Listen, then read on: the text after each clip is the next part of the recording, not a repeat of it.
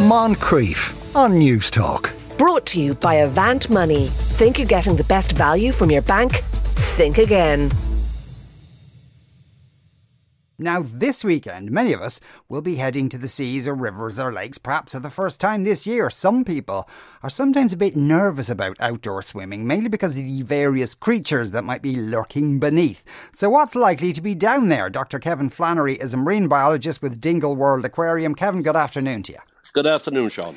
Now, I suppose the big thing, you always get these kind of stories about the Portuguese man of war, and there's, massive armadas about them out there ready to kill us. Does that actually happen? No, Sean. We not when you get an odd heavy southerly breeze, we get a few of them washed ashore, and nowadays people have cameras on their phones and everything else, and they put them up on the various social media and frighten the living bejesus out of everybody not to go into the water. So 90% of the time we have rarely seen them, but obviously people with the cameras, and they have become more common because we think a lot more of them are coming ashore, but in actual fact, they've always been coming ashore, but in smaller numbers. And it's usually in the winter time or the autumn when we get very strong southerly winds, and we get a lot of them washed up to us from the Azores or from Spain or Portugal, as the name says. Right, but okay.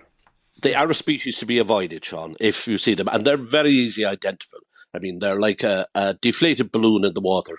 They're beautiful colours, iridescent colours, and they float on top of the water, and they're carried with the wind, and you just avoid them. And if they're on the beach where you're swimming, get the hell out of the water, because they can sting, and they sting very bad. Even if they're up on the beach, they haven't died yet? No, you see, basically jellyfish and that sort, they have to eat the same as ourselves. So the way they catch their prey and the way they catch their food is they have these trailing tentacles going back for them. Some of them have them up to 20 feet, some of them 30 feet, some of them only a couple of inches. And anything that attaches them, they attack it. Basically, they shove out a bow and arrow, and they drag the food back in, and they devour it that way. And they carry on over the seas and the Atlantic and so on. And these trailing tentacles have this little bow and arrow, has this little piece of venom that will anesthetize their prey and kill it, and they're able to eat it.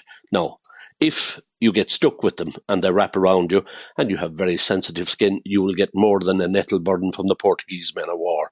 It can be serious. And the same with the lion's mane. We only have basically one or two out of the 8 or 9 major species that come here that cause problems, but it's few and far between. Right, okay, and it's more. Is it because, I see there was a story there during the week, one was found in Donegal Beach, but it was just one. Did they tend to be solitary travellers anyway? No, usually they're offshore, but you'll get the odd one that gets wandered off or gets blown away. Well, I've seen these live, and they can actually turn their sail. They can actually turn the inflated balloon and go away with the wind offshore again. They don't want to be in these waters, but they just get carried. But they're quite capable of turning their sail and wandering off. I've had them in the tanks. I've seen them operating, and they're a living animal. But we get the odd few, but mostly we don't get them. Yeah, right. Now, and actually, on that note, because it might look a bit like a jellyfish, but it's not a jellyfish. Is that correct?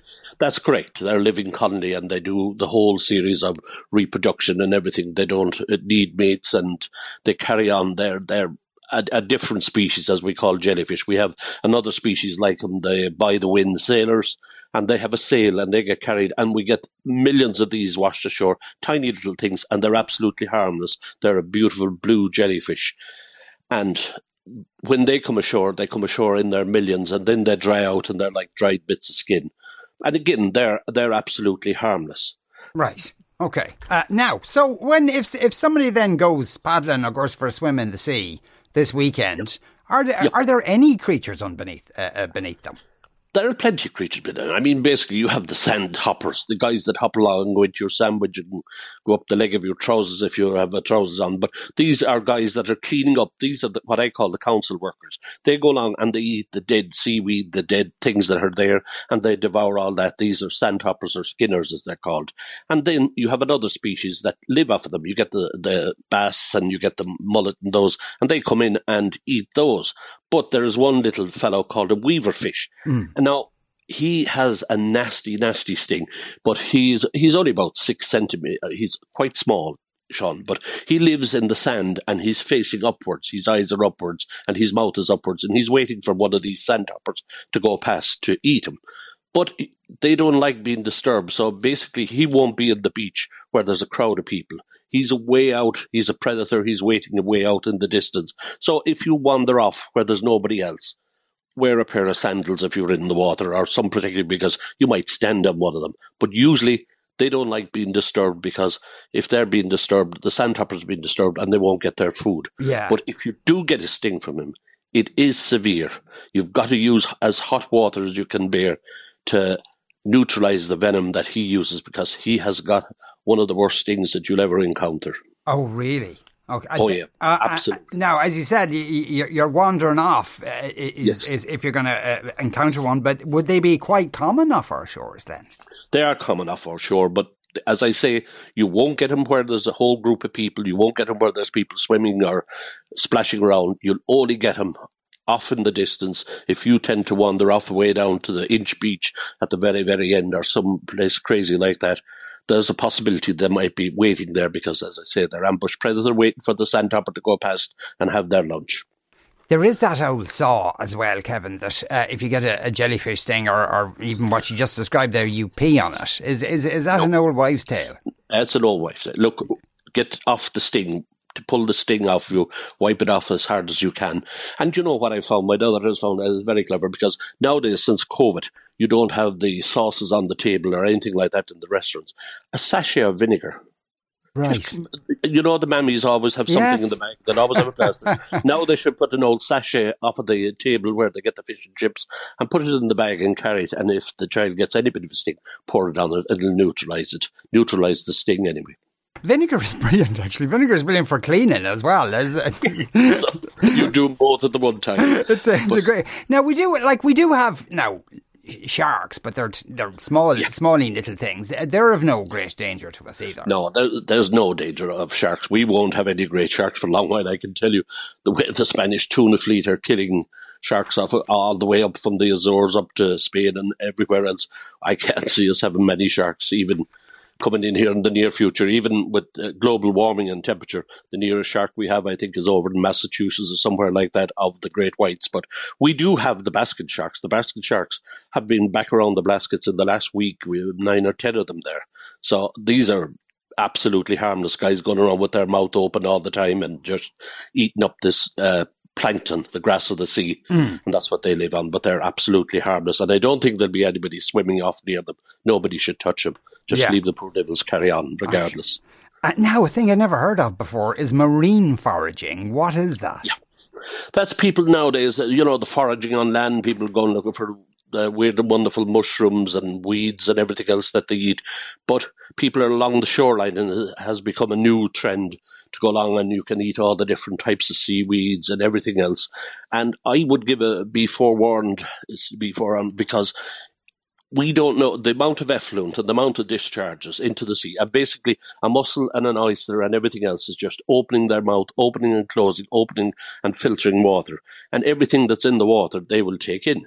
Now, like on land, you get weeds, noxious weeds. And in the sea, we get noxious plankton, because plankton is the grass of the sea.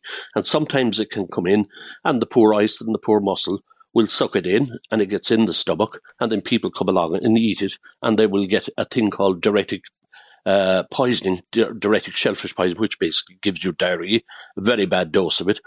So therefore, you are not to take shellfish unless you have looked at the Marine Institute website or the Sea Fishery Protection, and you are well aware that the place is clear for the taking of shellfish, because shellfish have to be depurated, what we call put through UV lights and cleared and everything, before you can sell them to restaurants and the whole lot.